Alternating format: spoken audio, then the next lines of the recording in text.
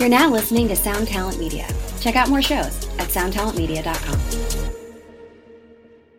Oh, it's Monday, so that means it's podcast time again. Actually, you may not be listening to this on Monday, so whatever. But in case you didn't know that, somehow, the podcast comes out every single Monday. That's when the fresh episodes drop. So if you're just kind of casually listening, make sure you subscribe so you don't miss all the goodness. Hit that subscribe button in whatever podcast player you are listening to, or follow, some of them call it. If you're listening on Spotify, Apple, etc., there are so many, I can't keep track of them these days. Anyway, today I've got a really good episode with my dude, Colt Caparoon. Colt is a very, very well-regarded producer in Nashville. He's a great guitarist, despite what he says. Don't let him tell you otherwise. He tries to say it on the podcast, and it's just not true. The dude can rip. But beyond that, he's super knowledgeable about the music business, about producing, about recording, about engineering, mixing, all of that stuff. And he shares a wealth of knowledge over on his YouTube channel. So go check that out. Of course, the links are in the show notes and all that good stuff. On this episode, we get into some very particular stuff about Dolby Atmos that maybe from the outside doesn't seem like it's going to impact things very much. But once we get into the nitty gritty, I think you'll see how this could impact the modern democratization of music. It's become very normal in my mind and a lot of our minds that anybody can put out very high quality music at any time and potentially get it discovered and get it playlisted or whatever. And we dive into how that could be very much impacted by what is burbling? Sure, that's a word. Gurgling, whatever. It's bubbling, that's a word. Bubbling under the surface with some of these larger musical retailers, I guess, for lack of a better word. Apple does a lot more than that, but they are a musical retailer at the end of the day, at least one of the major outlets. Anyhow, we go into a lot more than that, and it's definitely not all doom and gloom, but I think you will learn something from this episode if I would stop this intro.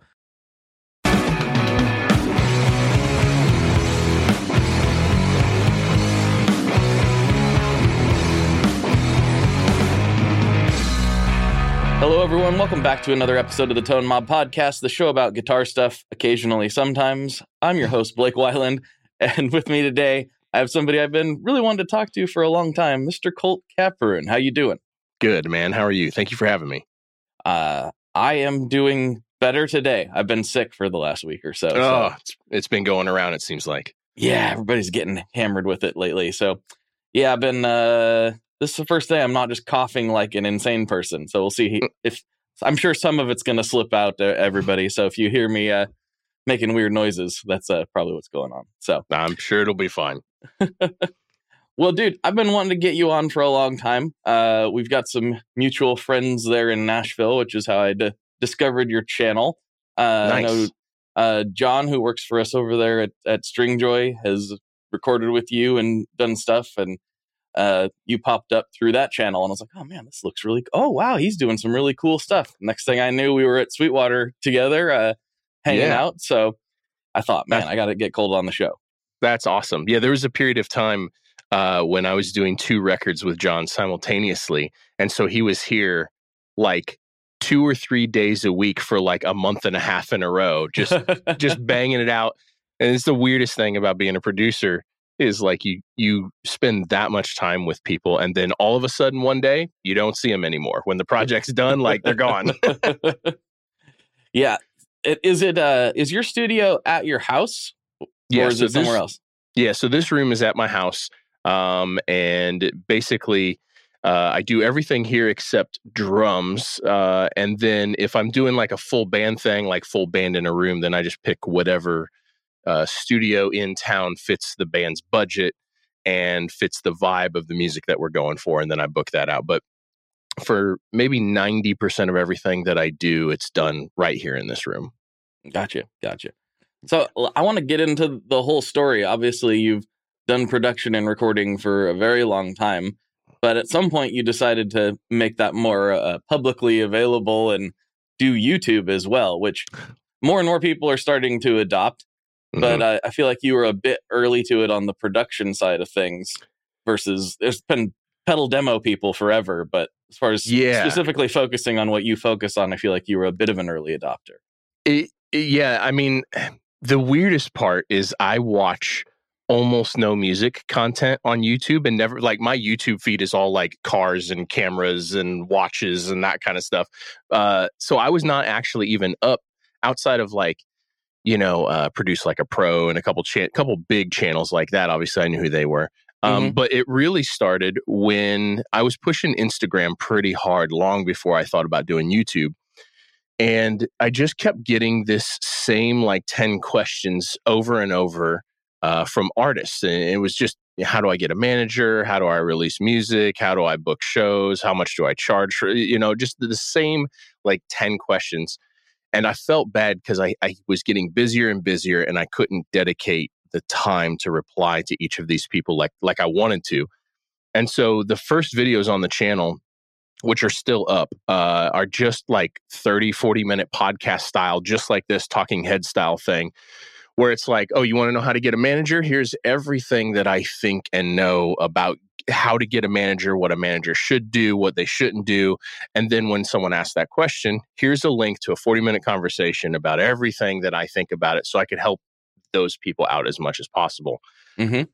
And this might be getting off a little bit in the weeds, but I was filming the first ones. I was filming with my phone and recording the microphone into Pro Tools. And the time code on the phones are really, really terrible. And at the end of a 40-minute conversation, the audio is like 3 seconds off from the video. And I'm like, what is happening? And then I was like, okay, I've always been really interested in photography anyway. So let's start looking at some cameras. And then in the search for a camera, I found, Casey Neistat and Peter McKinnon. And I was like, what if I just did, I'm sure a million people have had the same thought, but what if I just did Peter McKinnon for music production? Mm-hmm. And like, that was the inspiration. So bought a camera, just started doing that. And then the first video that really blew up was building this studio. I had only posted 6 or 7 videos on the channel ever. And I was like, we built this house for the purpose of having this studio. And I was like, I'm just going to film every detail of building this whole room. Mm-hmm. And that video is the biggest or the second biggest video on the channel still. And that like just kickstarted everything. That got me to 10,000 subscribers like almost overnight.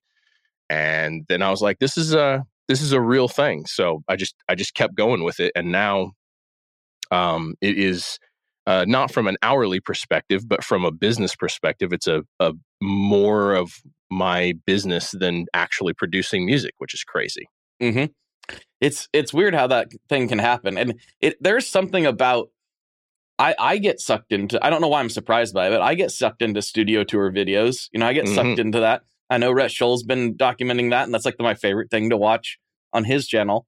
Absolutely. But like for my own, which I've just barely started doing much on YouTube at all. And I did a 7-minute, just like walk around with my cell phone and shoot the Shred Shed, video. Yeah. And there's not that much to see, really. It's not that big. It's like 300 square feet, so you can walk around it fairly quickly. Yeah. And people immediately were just like, oh, this is great. Thank you for doing this. Any updates? I would love to see them. And I'm like, maybe it's just because I'm so accustomed to it. Like this is just where I work. So I think there's so many people that they want to see a behind the scenes look. They just want to see a look behind the curtain, just a peek. Mm-hmm. And anytime you show them that peek, they eat it up. It's crazy. Yeah. Yep. But yeah, YouTube's a weird one, right? Because it can be like that. A video can just hit, and it's like, all right, cool. This is a thing that I do now, and it can also just be this massive grind that. Yeah, like, this should hit. Why is it not hitting? It's such a weird thing. And some of the earliest videos, like I was doing like these tiny little guitar playthrough clips that I really posted. I created them for Instagram.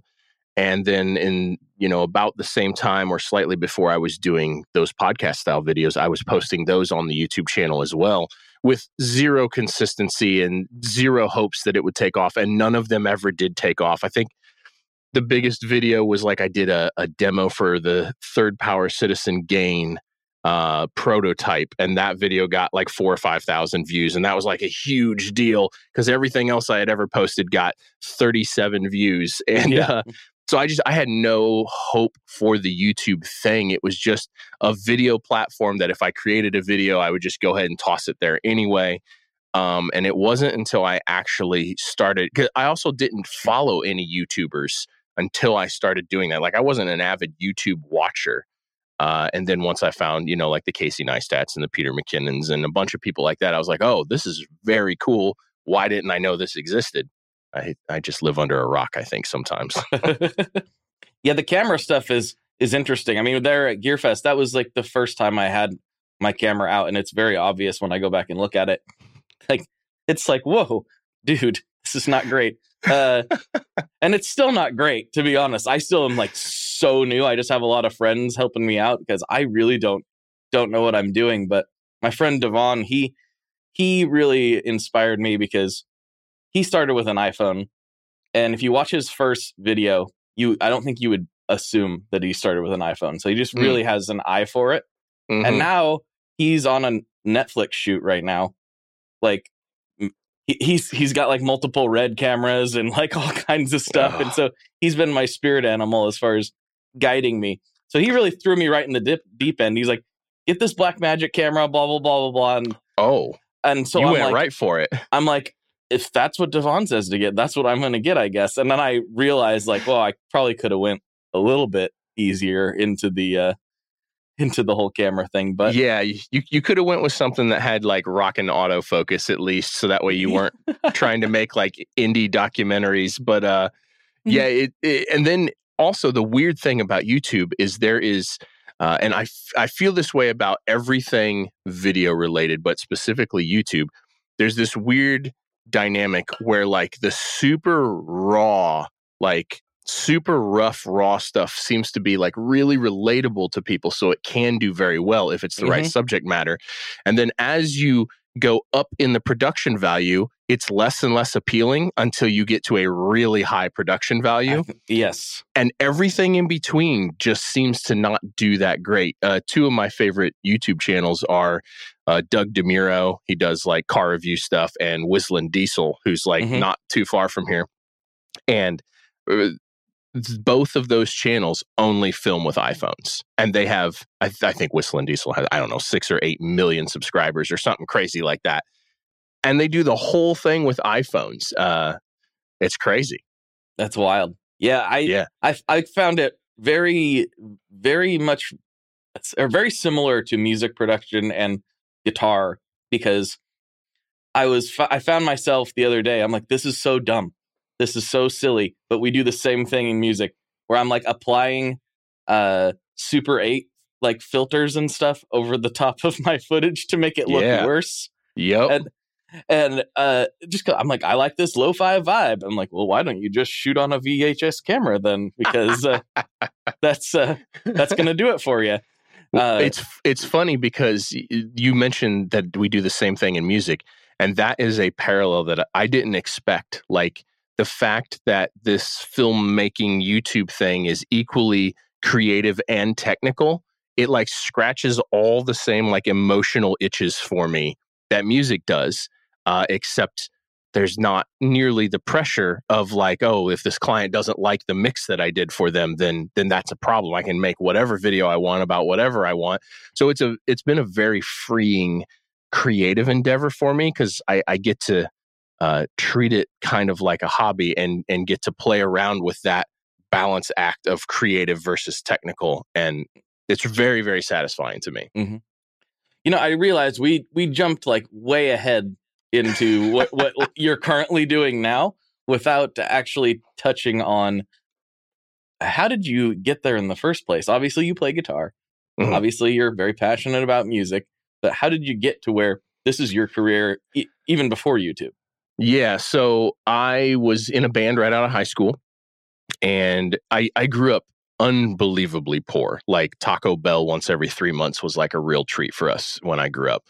And so I one of my dad's friends gave me a guitar when I was like 14, And my parents were like, if you're not going to take this seriously and learn how to play it, you're going to give it back. And I'm like, I'm not giving this guitar back. So I started working on playing guitar, graduated high school, got into an original rock band, and we were all just broke. The local studio at the time wanted like $4 or $5 grand to do a record, which now I think is absolutely hilarious. That's like $0 for a record. But back then, none of us had that at all. Mm-hmm. And I worked at a music store in Peoria, Illinois called Flores Music. And it was one of the bigger music stores between like Chicago and St. Louis. And they would let me put gear on an account and make payments on it. They would take it out of my paycheck, which was in hindsight, an absolutely terrible thing to allow an 18-year-old kid to do. So I actually just did a video on this a couple videos ago. I got a hard disk recorder and some microphones and was making payments on it. And I produced our first record. And in that video, I critiqued my very first mix off of that hard disk recorder. I still have it. Oh, and whoa. That very first song that I did got played on FM radio, and like 3-ish bands, local bands hired me to do their record immediately after that. And then the next year, 3 or 4 bands, and the next year, 3 or 4 bands. And then that studio that we were considering recording at offered me a job, and I started working at that studio. And then in a year or two, I was running that studio. And then a year or so after that, I kind of just needed my own place to, I was just too busy. I had too many clients to like share the studio with different people. And so built a huge 3,600 square foot studio right downtown in Peoria, Illinois, where I'm from. And was there for a handful of years and got my first label credits and all that in that studio. And then eventually they decided they were going to redevelop that building into condos. It was a huge warehouse building with like painters and sculptors and photographers. And I had a big chunk of that place for my recording studio. And so when we all found out we were getting kicked out, I was like things were fine. Like, you know, I had lots of ups and downs. I had a couple day jobs and had been full-time, had a day job, full-time, day job, that sort of thing. Mm-hmm. And when I found out I was losing that studio, I still owed like many, many thousands of dollars on my construction loans for that studio. And it was like such a gut punch that I was like, am I going to go back to school? Or am I gonna? What am I doing with my life? Right. And I basically decided that if I was going to keep doing this, I wasn't going to keep doing it in Illinois. I was going to go to some bigger market where the ceiling was a lot higher. And so we looked at, you know, Austin and Nashville and maybe Seattle. I didn't really want to go to LA or New York, and we decided on Nashville because recording capital of the world, first of all, and then secondly, it was only like a 7-hour drive back home. And it was interesting because my background is all like contemporary, alternative, CCM, rock, and metal. And like the entire country genre was shifting to be like that. And so I found myself in this place, even back in Illinois, where I was starting to do a lot of country records, but they were like rock country records. Mm-hmm. So I felt super at home doing that. And I'm like, yeah, let's give it a try to Nashville. Moved into an apartment here because I just didn't feel comfortable trying to buy a house or trying to rent a commercial space. So I got my feet under me. I fully expected to move here and just get eaten alive. I expected to move here, get my butt kicked, and move back home is what I expected. And for some reason, it didn't happen. And I spent 4 or 5 years in that apartment cranking out 150 to 200 songs a year. Wow. And eventually the time came to build a place. I looked at a ton of commercial places. We looked at a ton of houses. Couldn't find anything that really fit everything we were looking for. So we decided to build this place kind of centered around this studio. Very cool. Very cool. It's quite the journey, that's for sure. That is quite the journey, because I'm sitting here thinking, like, I remember I had one of those Yamaha hard disk recorders, you know, back in the day. I bought it from a friend. He was like, I'll give you a deal on it. I bought it for like $600, and I never could figure out how to use it at all. I was like, this thing is so confusing. How do I? So confusing. I could not figure it out. I don't even know what ended up happening with it. I have no idea. I don't remember if we sold it. I don't know if it's sitting in some friend's garage. I have no idea what happened with that thing. That's funny, man. Fast forward like to a couple of years later after I bought it from that dude, we got a little bit closer and started hanging out more. And I was like, yeah, that Yamaha is confusing. He's like, yeah, I never could figure it out. I was like, good luck, buddy. Have fun with it. But you were able to launch a career off of something like that. I was I definitely am very fortunate to land where I am. But the journey, like when I pulled that hard disk recorder out a few weeks ago to film that video, I couldn't even hardly figure out how to run it again, even though it was mine. And I made, I don't know, 15, 20 records on it. And where was I even going with that? It was so difficult to just figure out how to use it that I can't. Oh, that's where I was going with this. When I was listening to that earliest work that I did, I was remembering how many times, like how much work and how many hours went into each one of those songs, because I was not very good and I didn't know what I was doing and the tools were extremely limited. And so, it might have taken me 4 days to mix one of those songs on that silly little thing. And then like hundreds of trips to the car and listening and like back in and making notes on an actual piece of paper because smartphones weren't even a thing yet. Like, okay, the kick drum needs more low end, the vocal sounds a little harsh, whatever. Go back inside, make the adjustments, print it again, go back out to the car. Just so much time. So I'm definitely fortunate to have landed here. However, the time that I put in was kind of insane, really. And I think that was the only reason why it worked, is because I was just willing to put in insane amount of hours to get the job done. I think that's really the secret sauce in any creative endeavor, really. There are so few people. I think people might go back and hear your earlier comment, like, oh, I did this studio tour and then YouTube blew up. But it's the reps you got to do. It's like all these different times you have to do the thing over and over and over again. And even with this show, some people are like, oh, so you just like talk to people and that's it, huh? I'm like, yeah, that's it. That's all that it entails. I don't do anything else. No, it's like there's so much that goes into anything creative, really, at the end of the day. And if you don't want to put the time in, it's probably not going to be your career, because you have to be willing to work way more than at any other job almost. That's what I always tell people that want to get into producing or mixing or whatever. Like, you just have to outwork everybody else. You have to be a better problem solver, and you have to be willing to outwork everybody else until you've reached a point where you're of a competitive level with your skill set and with your client base and all that. Because there's just it's a wild thing where, like, you've got the Howard Bensons and the Chris Lord-Alges and like all these top tier AAA list producers and mixers, and then there's a whole bunch of people like one level under them.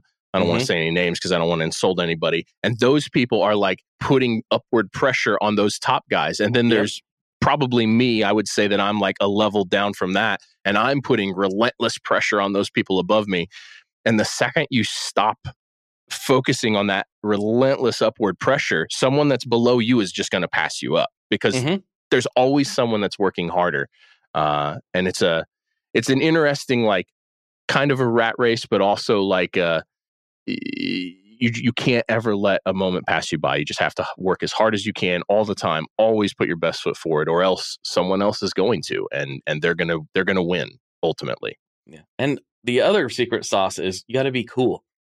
You can work really, really hard, and if you're a jerk, a lot of that can work against you like that.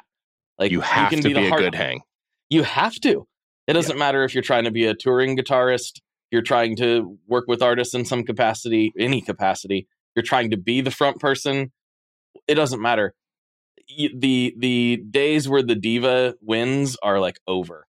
It's so over. And it's funny, like, I remember hearing all of these stories about, whoever, Guns N' Roses, or even more recently, some of these metal bands, like European metal bands that were famous for like trashing hotel rooms and stuff. And like, that was cool just a couple years ago. And now no one wants to deal with that stuff. Like, you got to be a good hang. You got to be responsible and reliable.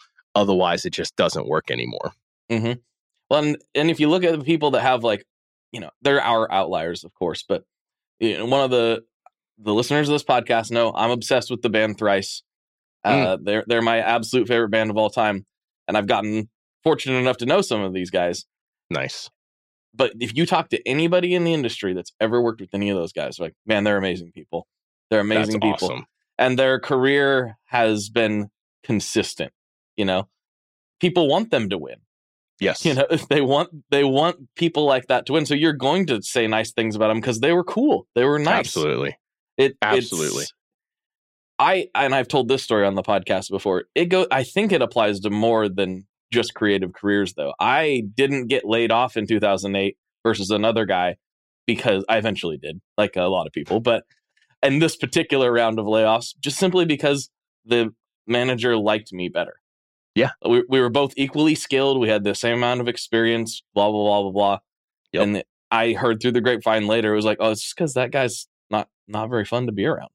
Yeah. Yeah. Like, and I've been preaching that for years, that like a better person, a better hang of a person, a more reliable person will often get the job over someone who is less reliable and more talented, or harder to deal with and more talented, because just no one wants to deal with that stuff. You gotta be a good hang. You've got to be reliable, and talent is like secondary. I'm not far away from looking to hire somebody as an assistant here. I've needed to do so for years now, and I've just been holding off on it. But like, I'm way more concerned with what type of person I'm going to hire than what their skill set is. Because if they're going to be across the hall from me 8 hours a day, like, we got to get along. And I can teach them how to edit, or teach them how to, tune vocals, or whatever the situation is. But if we don't get along, I don't care how well they can tune vocals, because my day is going to be miserable spending all day, every day with that person. Hi, I'm Vincent, and I'm here to talk about the Merit Mercury X. My dad's always going on and on about how cool Meris is. He really went off on one about the Mercury X the other day. He said something about a 4,800 hertz sample rate and 99 preset locations in 33 banks, and something along the lines of the most advanced reverb pedal ever devised by man. That's all true, but I only care about one thing. This pedal sounds sick. So make sure you check out the Mercury X and all the other fine products at Meris.us, as well as fine retailers worldwide. All right, Dad, now can I have my Pocky?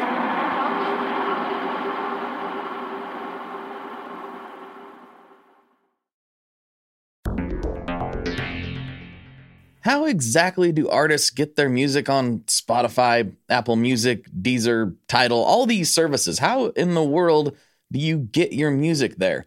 Well, in the past, you had to use something called a record label. But these days, you can use DistroKid. DistroKid is the absolute easiest way to get your music up on streaming services. And it's the most affordable way to do so. Not only do plans start at $22.99 for the entire year, that's less than $2 a month, DistroKid also does not take a cut of your streaming revenue, unlike some other services out there. Even better if you sign up by going to tonemob.com/distrokid. That's tonemob.com/distrokid. One more time, that's tonemob.com/distrokid. You'll get 30% off. That's right, 30% off their already extremely reasonable prices. So go to tonemob.com/distrokid and get your music out there. And the reality is, there are lots of people who want to do these things. That's one of the benefits of hiring can be difficult in this current environment, but it's still not that bad in these fields because so many people want to do it. Absolutely. It's the supply and demand in the music industry, I think, is something that often doesn't get talked about. Where the reason it's so hard is because so many people want to do it. If it was super easy, and then, I mean, it probably was super easy at one point, relatively speaking. Relatively speaking, yeah. Yeah. Now it's just you have to work harder, you have to be cooler, you have to know the right people. Yep. And it's kind of relentless. Yep. And the quantity of people that want to do it versus the people who actually pull it off to succeed. I mean, I don't know. It's got to be 100 to 1, 500 to 1, 1,000 to 1. Like, it's the amount of people that I see show up. I've been in Nashville now long enough to see so many people show up and then leave because it didn't work out. And the quantity of people that leave is crazy. Like, it's really shocking, and it really makes you it makes it really obvious how difficult it actually is to forge a real career out of this, and how lucky those of us that have done it are, whether it's pure luck or hard work and luck, or whatever ratio that actually is. There's just so many people that don't make it. And I think the supply and demand, you hit the nail on the head there, because there's more people that are interested in doing it than could possibly ever make a living. There's not the market for that many people. No. And fortunately, I think one of the good things about the music world as it is now is there are more opportunities. There are more ways to make it than there used to be.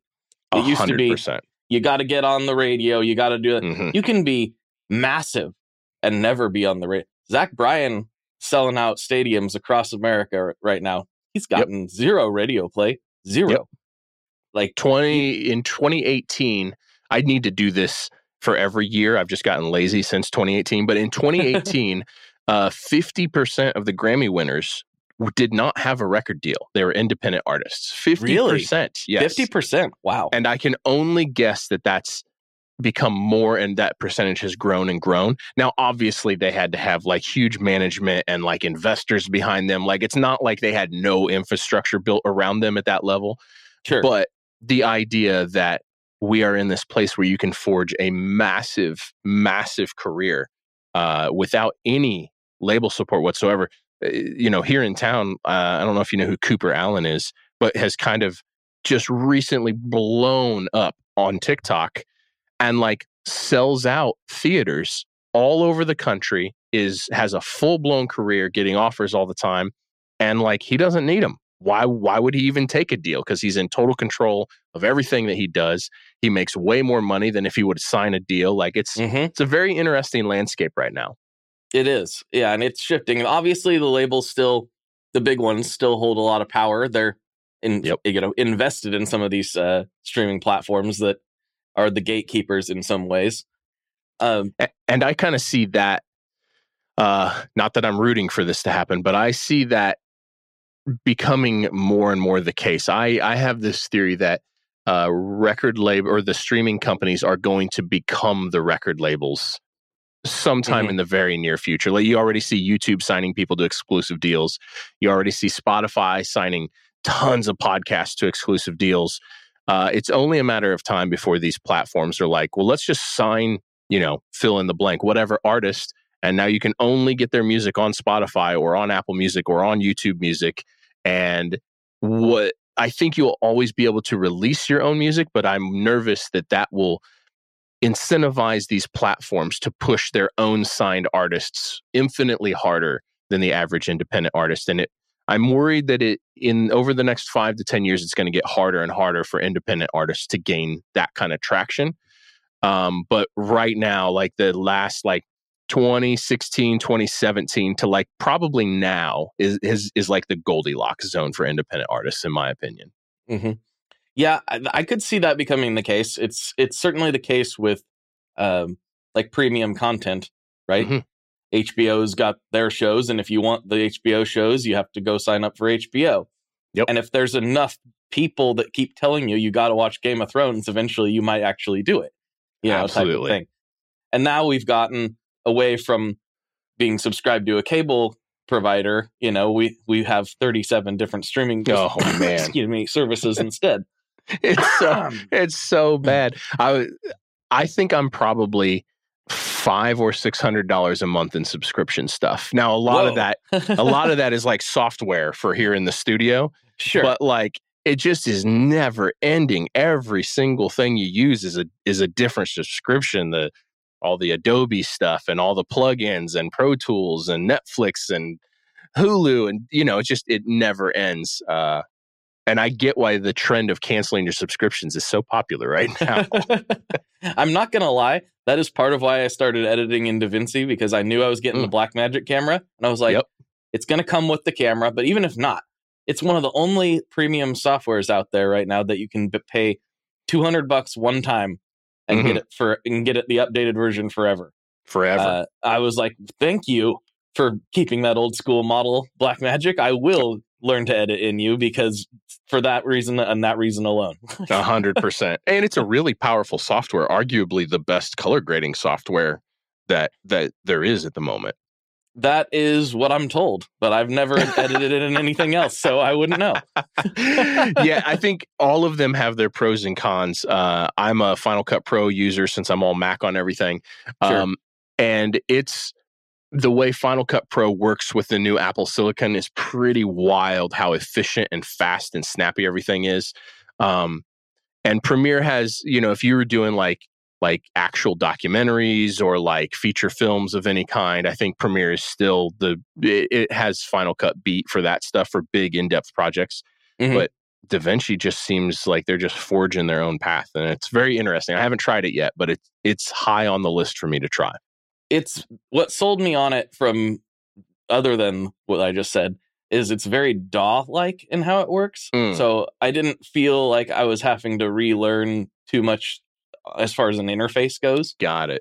So it's like, oh, okay, I can see like, oh, you assemble these video pieces kind of like tracks. Like, and I can apply different quote unquote plugins, not really, but to different tracks. I think, oh, this layout just makes some sense to me. Yeah. But again, I've never worked in anything else, so I wouldn't be able to tell you. I started on iMovie just because I had the MacBook or whatever computer it was. iMovie comes with all the Macs, and so all the earliest videos, maybe even the studio build video, and that was pushing it to the absolute max. Trying to edit that in iMovie, and then eventually I was like, okay, I need something bigger and more capable. And Final Cut is just like iMovie Pro. It's like if you know how to run iMovie, Final Cut is like a super easy transition. So that was also part of it. I try to be really efficient with my time with that stuff. I mean, I've been on Pro Tools since version 5, and like it doesn't even really matter what other options there are. I do actually believe Pro Tools is the best, but it doesn't even matter what else comes along because I'm not going to learn anything else. Like I'm here, It's an industry standard.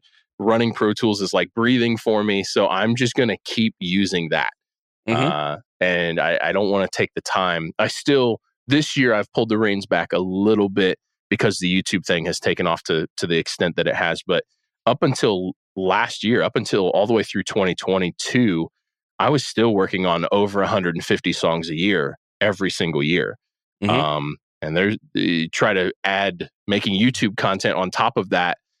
There's not time to learn a new DAW or a new video editing software or eat or breathe or sleep or anything else. There's not time for it. So I'm with you on that. That's actually the horrible addiction that is Apple, right? Like, I'm a Mac guy too, and iPhone and everything else, because I don't want to learn the other stuff. I did have to work on Windows in my last job, and I didn't enjoy it. So there was that.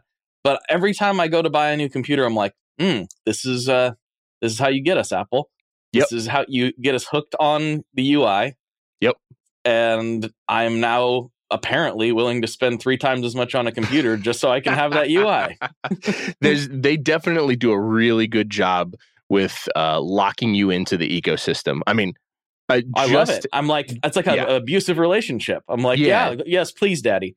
Just AirDrop and Handoff alone will keep me on Apple forever. Just those two things. AirDrop's incredible. I've never not used Handoff yet. What's Handoff? So I can be like browsing on my phone, and then it will show up on my computer, and I just tap on it, and now I'm continuing the same browsing experience, but on the computer. And that's awesome. Or like, AirPlay, like screen sharing, like all that kind of stuff is just so seamless with the Apple stuff. And now with the Apple Silicon, we are all over the place, which is totally fine with me. That's good. I love it. Yeah. Now with the Apple Silicon, I think they finally actually have the processing power edge, especially for video and photo and graphics. I think for pro audio, it's fine to use whatever because it's not nearly as CPU intensive as video work. But I mean, running Final Cut on the new, like the computer I'm on right now is the M2 Max 14-inch MacBook Pro, and it is shockingly fast for video stuff. Like it's almost unbelievable that much power exists in a bone stock, just buy it off the shelf machine. Right. Oh, sorry. It's crazy. My stupid camera. I love this thing, but sometimes it just auto zooms for some reason. And like, I didn't tell you to do that. Why are you doing it? You got to get a Windows machine. It won't do that on Windows. It's my Instalink 360 camera. It's like, is it? Yeah, it's just like, I don't know. Sometimes it's just like, oh, you meant to do that, because it has all these like AI things. Like if I do certain gestures, it'll follow me around the room and stuff. That's funny. But I don't want it to do that right now. So stop it. Stop it, camera. That's amazing. Anyway, I did want to talk to you about something specific that I didn't know I wanted to talk to you about until we were texting the other day. Yeah.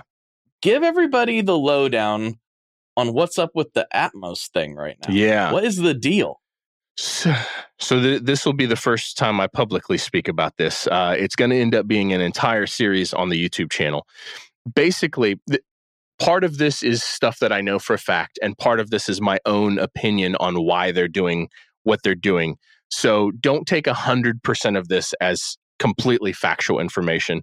But basically, it came out February 1st through the head of Warner Chappell here in town that you would no longer get playlisted on Apple Music if you didn't submit your mixes in Atmos. And for those of you listening that don't know, Atmos is basically a glorified surround sound. It's a newer format. It is absolutely incredible to experience in person, and we're getting closer to be able to experience it in headphones. But it's basically surround sound. So you've got left, center, right, and then sides on both sides, two sides in the back, and then height speakers. So there's left and right top and left and right rear top. And it's a basically 360 degree immersive experience where you can pan or position anything anywhere around you. And the first time I heard it, it broke my brain. You were at Sweetwater. You probably experienced it as well. I did. Yes. In the same room. It actually broke my brain. But since that moment, that's been almost a year ago now, hasn't it? Just about. Creeping up. I think June is when they did it. So yeah, we're getting there. So ever since then, and even a month or so leading up to that, I've been watching this Atmos thing, wondering if it's a gimmick, wondering if it's going to stick around. Is this a new format we're all going to have to conform to? And then, funny enough, like the end of January, I sat down with my wife and I was like, I'm getting this gut feeling that I'm going to need to put an Atmos rig in. And I have always been really big on trusting those gut feelings because it's never led me wrong in my career so far. I'm like, I feel like this is here to stay. Cadillac, I think Cadillac and Mercedes and BMW all now have like Atmos rigs in their cars, which that was a big one for me. I'm like, okay, it's getting real serious now. Yeah, because they say like, is it the Mercedes, which I forget which class it is. I think it's the S class? No, whatever one of the top line Mercedes is. If you look at those cars, all of those features end up in base models over the next 10 years. Exactly. Yeah. And so as soon as those auto manufacturers aren't going to dump millions of dollars into R&D for this to just kind of go away. And so I was watching all that and I'm like, I feel like this needs to be a thing. Like 3 days later, it came out that you won't get playlisted on Apple Music anymore without submitting Atmos mixes. Did they say that publicly, or is that just scuttlebutt in town? It's hard to say. Apple definitely didn't make like a media announcement on it, but it is definitely like the inside knowledge in town from all the top labels. Like they all know that you're not going to get playlisted. Even if you open Apple Music, all the stuff on, not just playlisted, but all the stuff on the homepage, you will only be on the homepage if it's in Atmos.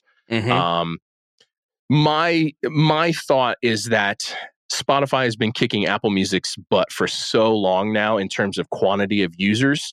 Yes. That they've been trying to figure out how to get them back, basically. And I think step one was when Apple Music took over the TikTok streams. I don't remember how long ago that was, maybe a year ago or so. Now every song that plays on TikTok counts as an Apple Music stream. And that took all of my clients from like making more money off of Spotify and getting more spins on Spotify than Apple Music to now, maybe they're still getting more spins on Spotify, but they're making more money on Apple Music. Right. And so that really shifted the dynamic. And I think that was step one. I think this Atmos thing is step two for them trying to take over Spotify. Not take over as in buy, but like, beat Take them market at their share. own game. Market share, yes, thank you. And so now that we know, as soon as we found out, it took a week, 5 days, 7 days for this word to kind of trickle around town. And then instantly, half of my clients are like, yeah, so that song we're working on, I'm going to need that in Atmos. And I'm like, oh, and that's exactly what personally I was trying to avoid, that gut feeling that I had. I'm like, I need to be ahead of this so that way I'm ready when the first person needs it. And we're already past that. It's already too late. Now, the word around town, this is very unofficial, but the word around town is that it's not going to be terribly long before you won't be able to submit to Apple Music without it being in Atmos, which means... That's my... Yeah. Yeah. So, and I don't know what kind of time frame that looks like. Is that 3 months? Is that a year? Is that 5 years? No one really knows. But it's kind of... Everyone that I've talked to and all the major players in the industry, they all are saying and thinking the same things, that this is here to stay. It's not going anywhere. Eventually, Spotify is going to have to answer to this and start doing Atmos on their platform as well, or spatial, or whatever they want to call it, or come up with an alternative format that competes directly with it, whichever way it ends up happening. And so it just seems like this is here to stay. It seems like it's what has to happen. And it's pretty wild. And it is, so what I hope is that one day it will get good enough to be able to do it in headphones. Because I don't want all of these novice and intermediate producers to not be able to create music, like not be able to release music because they don't have an Atmos rig in their house or in their studio. Because right now, like the minimum you can spend on an Atmos rig is about $10,000. You really kind of can't get it done for less than that, and that is on the cheap. So anyway, it's been panic mode over here, which is why it took so long for us to get together. I was ignoring you and leaving you on red for so many times because I'm kind of over here in panic mode trying to figure out what's going to go in my room. And then it becomes so multifaceted because not only do I have to figure out the rig itself and figure out, Dolby has to come out and like certify my room and do all of this crazy stuff. Oh, geez, really? Wow. Oh, it's a big deal. And Dolby has very specific specs on what you can put in for the size of your room and the distance of the speakers. And so there's that sort of technical stuff to figure out. And then there's also, just obviously this is going to get filmed for YouTube. So that's a whole nother moving piece of like, how do I split this apart into a series, that will provide the most value to the most people. Because if this is really where we're going, eventually everyone's going to have to do this. So I want to have the whole thing laid out from start to finish. And then, full disclosure, I'm sure everyone's aware of it at this time. Once you have a YouTube audience that's big enough, you work closely with a lot of companies and sponsors and all that stuff. So then figuring out what companies want to sponsor stuff, what companies won't sponsor stuff, what I have to actually purchase, what I can get at a discount, or, just all of those moving parts. So instead of just putting an Atmos rig in, now it's like Atmos rig plus YouTube series plus brand deals. And that is like just so much more complex. And so, yeah, I've been in kind of panic mode for the past couple of weeks over this, planning and getting it all ready to go. So world exclusive. I haven't even announced any of that publicly yet, but well, there you go. Look at that. Yeah. We are brought to you today by Sweetwater, specifically the Gear Exchange. You may have heard about this. This is a place where you can go to buy and sell your used gear. Maybe you got a pedal over there that's just kind of collecting dust. Maybe there's something you've been eyeing from the Sweetwater catalog. Well, right now is a great time to turn that unused gear into something you're actually going to use. Even better, if you sell on the Gear Exchange, you can keep 100% of the sale as long as you choose a Sweetwater gift card as your payout method. That is not too shabby because, let's be honest, most of this buying and selling we do is just to fund new gear purchases, and that is a great way to reach a wide variety of customers and keep 100% in your pocket, or rather on your pedal board. So go check out the Sweetwater Gear Exchange and turn that unused gear into something that's actually going to help you write that next huge riff.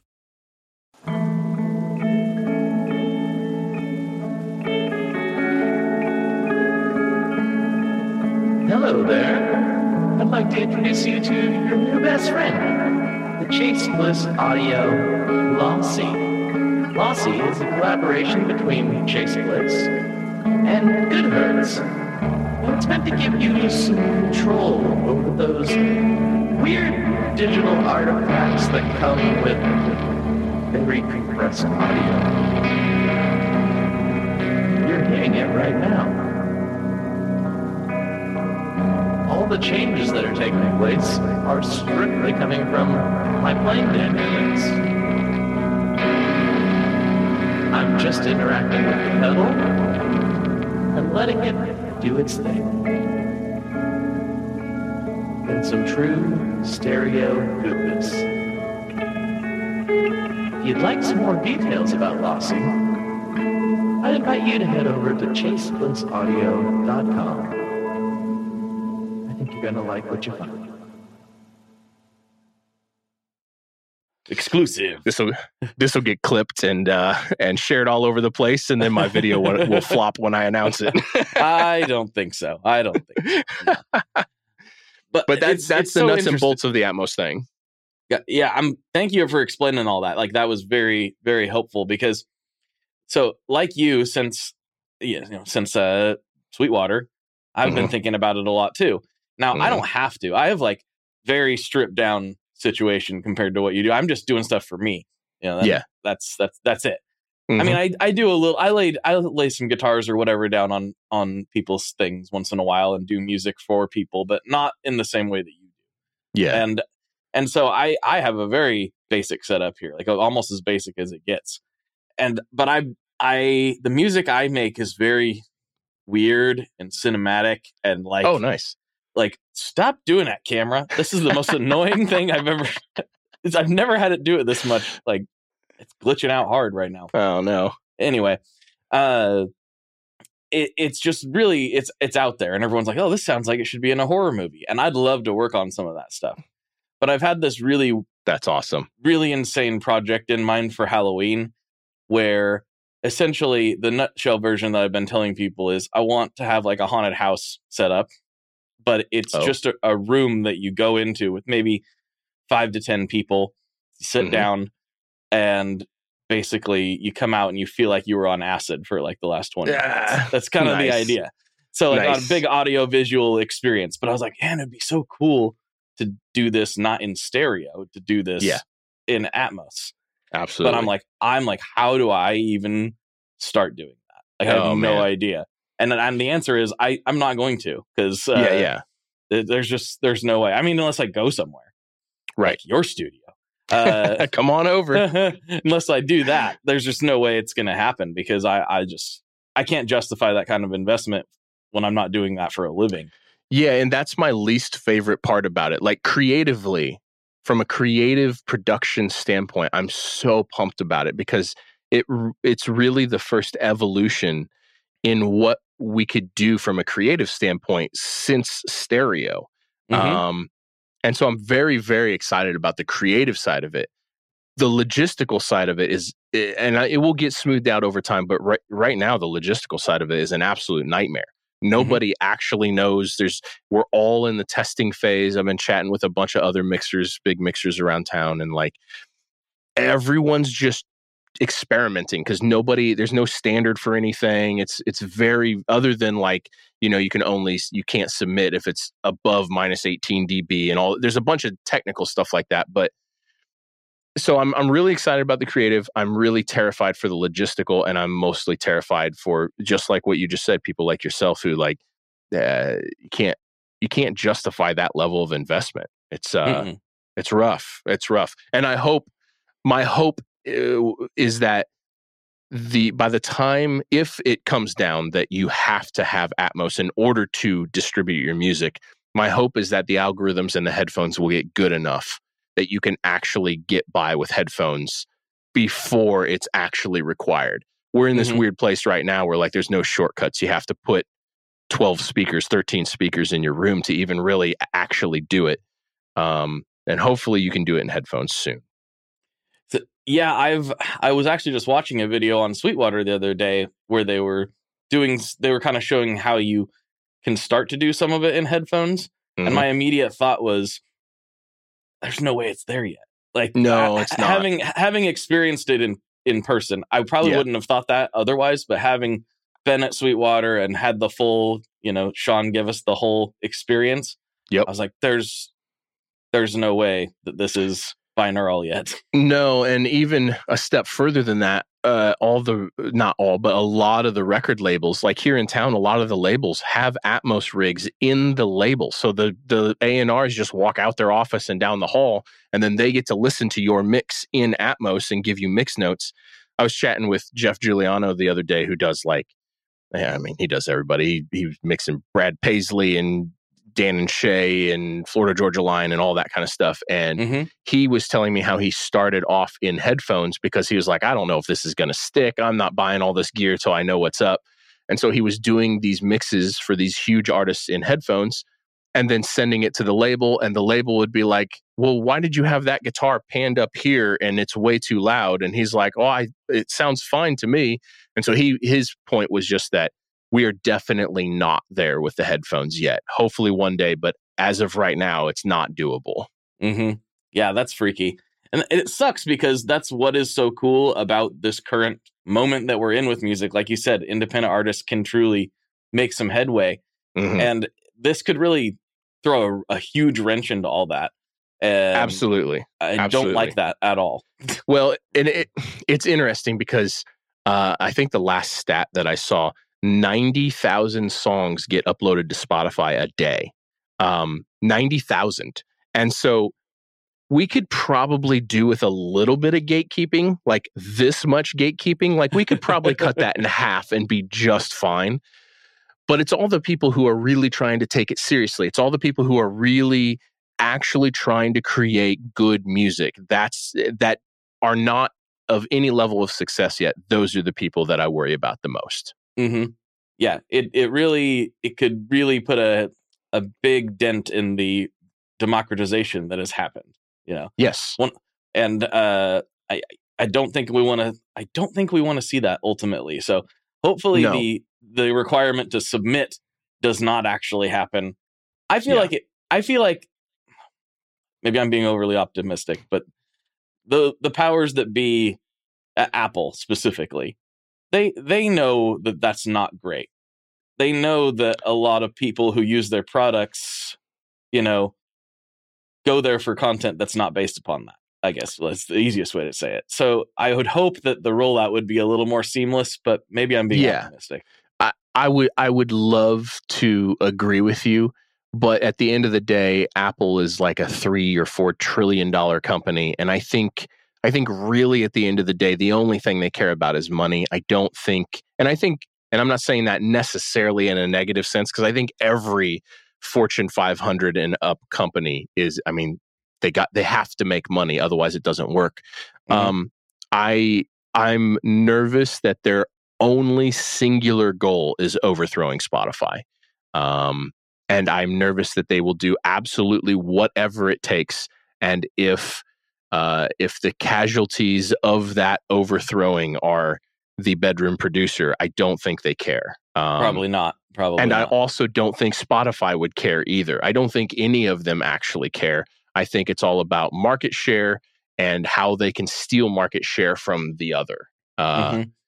And so, yeah, it's not like Apple's a bad company or Spotify's a bad company or anything like that. I just think it's so far outside of their peripheral vision that it's just not a concern for them, in my opinion. I hope I'm wrong, but I don't think I am. No, I don't think you are either. It's a really weird situation to be possibly staring down the barrel of a lot of this not being possible that we've gotten used to. But then again, it might be such a thing where it's like, okay, now YouTube is very friendly towards that crowd, and that's where everybody migrates to. If there's a hole, it will be filled. If it's a demanding enough hole, somebody's going to step in and fill it. Who that is, well, and who knows?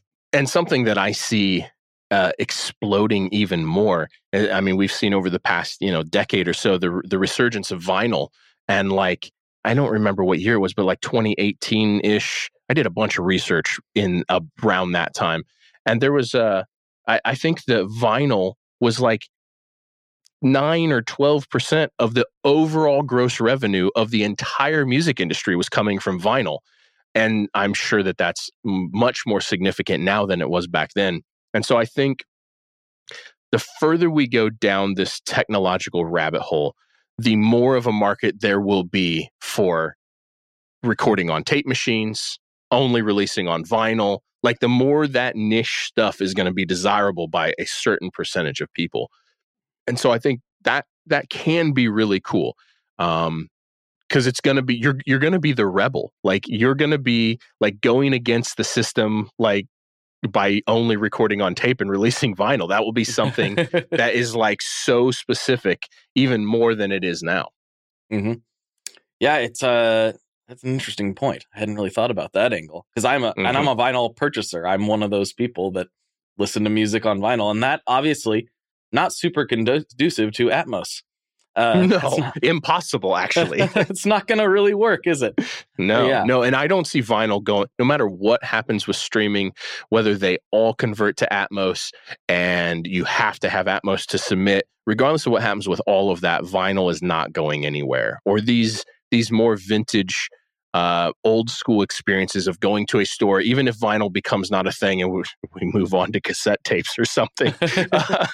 The idea of going to a record store and thumbing through a bunch of records and finding the thing that you want, and then it's an occasion, you go home and you open it and you put it on your record player and you look at the liner notes, and there's always going to be a market for that. I'm not 100% sure if that will always be vinyl or if that will continue to evolve, but there was always going to be a market for the analog experience. So, Yep. Well, vinyl is the only physical format that has never died. So I just saw that there was an infographic on that was getting shared around, and like vinyl's the only. It actually said because it was like just showing all the different. It was like an animation of the different sales in the music industry, and it even said in the corner, it said vinyl never dies. It was because it was like showing like 8-track drop off and whatever else, and it was like vinyl never dies. I was like, oh, that's interesting. That'd be a cool very t-shirt. Interesting. Absolutely, it'd be a cool t-shirt. I love it. This is the first episode ever, I think, that we've made it through 100% and really didn't talk about guitars at all. Well, I'm happy to discuss that. I actually just went through a whole big guitar thing that just went up on the channel today. So lots to talk about there. Maybe we'll save that for the patrons of the podcast. What do you think? Sounds great. Whatever makes sense to you. I am at your whims. All right. Sounds good, dude. Well, we're approaching the end of the podcast, and before we sign off, I like to give the guest a chance to take the floor, shout out anybody you want to shout out. You're talking to a couple thousand people right now, so say anything you want to say, plug anything you want to plug. The floor is yours, and then I got a couple classic questions, and we wrap this portion up. Nice. Man, I don't have a whole lot. Just try to keep making good music and be a good hang, and if you want a career in anything music related, you have to just be willing to outwork all those around you. And there's not, we touched on that earlier, but the whole point of my YouTube channel is to try to be like the mentor that I wish I would have had. And I think that thing right there is so important to the success of people's career. And obviously follow me on Instagram and YouTube and all that stuff, but really just try to outwork those around you, and not in a competition thing. Like, be in competition with yourself, but you have to work really, really, really hard, and you have to be willing to do this music thing, whether it's ramen noodles or surf and turf. And I think any attitude less than that drastically reduces the chances that you are successful at this thing. So that's kind of my whole message. I love that. That's perfect. Yeah. All All right, final questions. Here we Okay. go. First one. What is your favorite Boss pedal? Oh man. Noise gate. Oh, all right. All right. Is that the NS2? The NS2. Yep. Yep. You like the side chain? Never used it. Of all the there's Boss an pedals that experiment I have for you. had over the Next time years, you're it's doing the only one some that heavier still stuff. sits over there under the rig. Yeah. Mhm. Oh, I think we talked over each other a little bit. The connection got weird, but Sorry. Go you say ahead. that again? Just of all the Boss pedals that I've had over the years, the NS2 is the only one that I still have. All right. Outside of the new Waza tube amp expander that I just did a whole thing on. Oh, it's my favorite thing in the world. I just got one too. I love it so much. I'm going to piss people off by saying this, but it's the best one. It is. It is the best one. It's the best one. It's the best one. I think it's one of the best pieces of gear that have ever been created. That's what I think about it. I love it so much. I won't call you on that. I won't disagree with that, but that's a big statement. I think it's awesome. It can do so many things that I didn't know I needed to do, and it's made my life so much easier. And to me, the biggest thing, because there's good sounding options out there. There are other good sounding options out there, but it feels the best. I found myself, Sweetwater sent me a whole bunch of different options, and I found myself, even when totally not paying attention to the sonics of it, I just found myself wanting to play through it more than the other options. And that's a big deal to me. Yep, absolutely. Well, we'll get into that a little bit more. But here's the final question. This one gets a little bit dicey. What is your favorite kind of pizza? Cheese and sausage stuffed crust. Stuffed crust. No. Oh, I'm sorry. oh. I'm betraying my Northern Illinois roots. No, the stuffed Chicago style pizza where the cheese and all the toppings are inside and the sauce is on the top. Mm-hmm. That's actually my favorite, the Chicago deep dish style. And then for like a regular nonsense pizza, like the stuff we have here in Nashville, cheese and sausage stuffed crust. It's a fail safe. You've got some good options in Nashville. We'll have to explore some of them. Have you been to Smith and Lentz yet? I have not. So when we moved here, I went on a Euro wings and pizza tirade trying to find my things. And we moved here like 8 years ago and none of them were good, like just none of them. And a bunch of places have opened since then. And I've not really made the rounds again since all these new options opened up. So I need to do that. I'm sure there's good options here, but it's pretty disappointing compared to Chicago. I don't know that there's a good deep dish option. But that's not really what I gravitate towards. So I can't advise you there, but 5 points, solid New York style. Yep, it is. It's not the best in the world, but it's solid. It's solid. There used to be one called Joey's that was a really solid New York style, but it's gone. Unfortunately, those were actual New Yorkers from New York City. Then they yelled at you like you were in New York City when you were in there. It was great. My wife just went to a place I think it's in the Cummins building, and it's like run by actual Italian people that can barely speak English, and she brought home some leftovers. Is that it? Mm-hmm. I think that, and it was not like traditional style pizza. It felt kind of authentic Italian, not like Americanized pizza, but it was just the leftovers were incredible. But I haven't been there, so. You need to go there. That was going to be one of my other suggestions. Love that place. And also, if you go there, one of you should get the pizza and one of you should get the lasagna.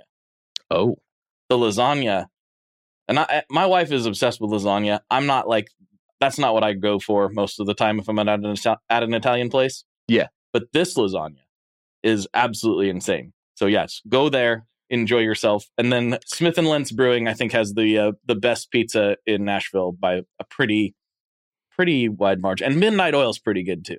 Really? But Smith and Lentz is really good. I will absolutely have to check it out. Mm-hmm. All right, there you go. Cool. Colt, thanks so much for hanging out. This was a blast. Thank you so much for having me. I'm glad we finally got to meet up on this. Yeah, dude. Thank you. Awesome. All right, everybody. For Colt, this is Blake. And as always, folks, good luck and good tones. All right, folks, there you have it. I hope you enjoyed that conversation with Colt. And of course, don't forget, you can find the links to his YouTube channel in the show notes, and it's well worth subscribing.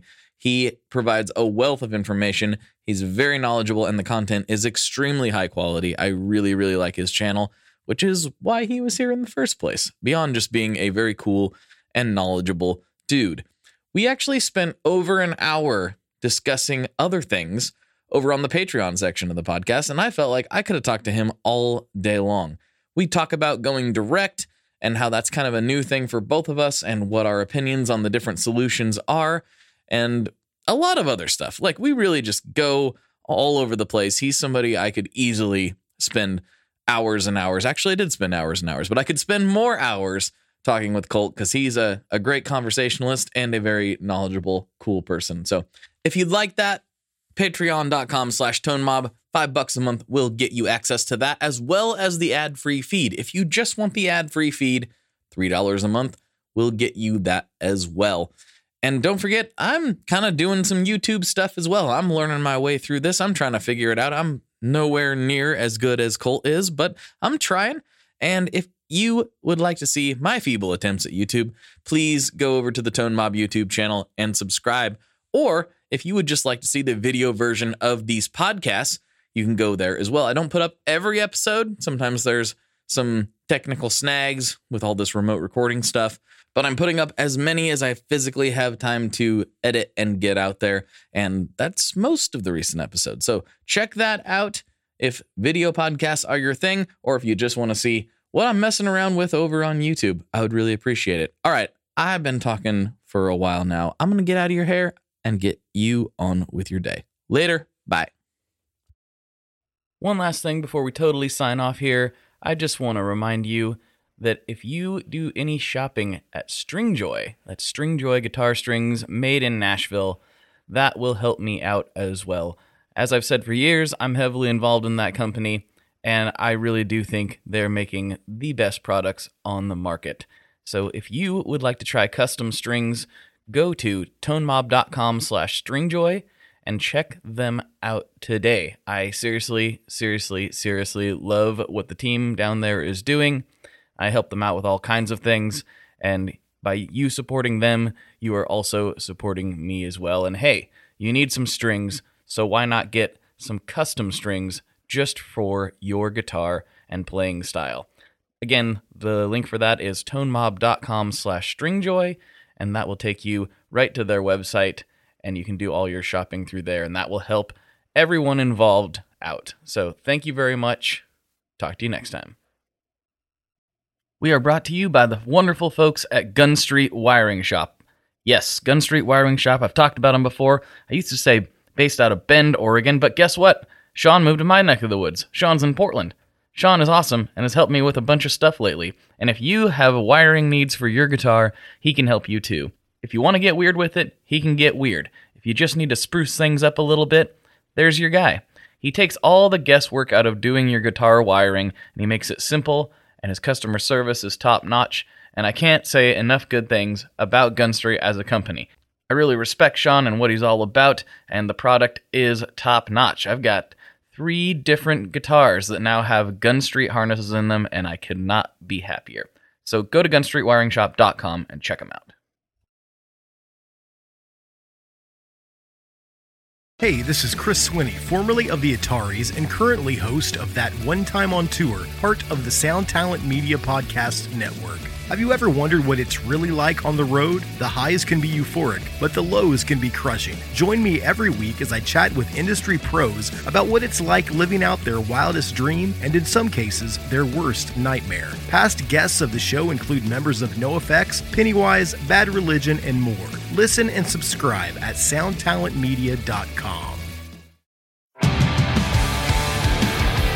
What's up, everybody? I am Finn McKenty, host of the Punk Rock MBA podcast, part of the Sound Talent Media Podcast Network. My podcast is all about doing what you love for a living, and every week I sit down and talk to people who have done exactly that. For example, musicians like Tommy from Between the Buried and Me, Matt from Periphery, Lil Lotus and Shinigami, among many others, photographers, artists, designers, YouTubers like Glenn Fricker and Sarah Dici, and I unpack exactly how they got to where they are today with the goal of helping you do the same. So if that sounds cool, you can listen and subscribe at soundtalentmedia.com, and I'll see you there.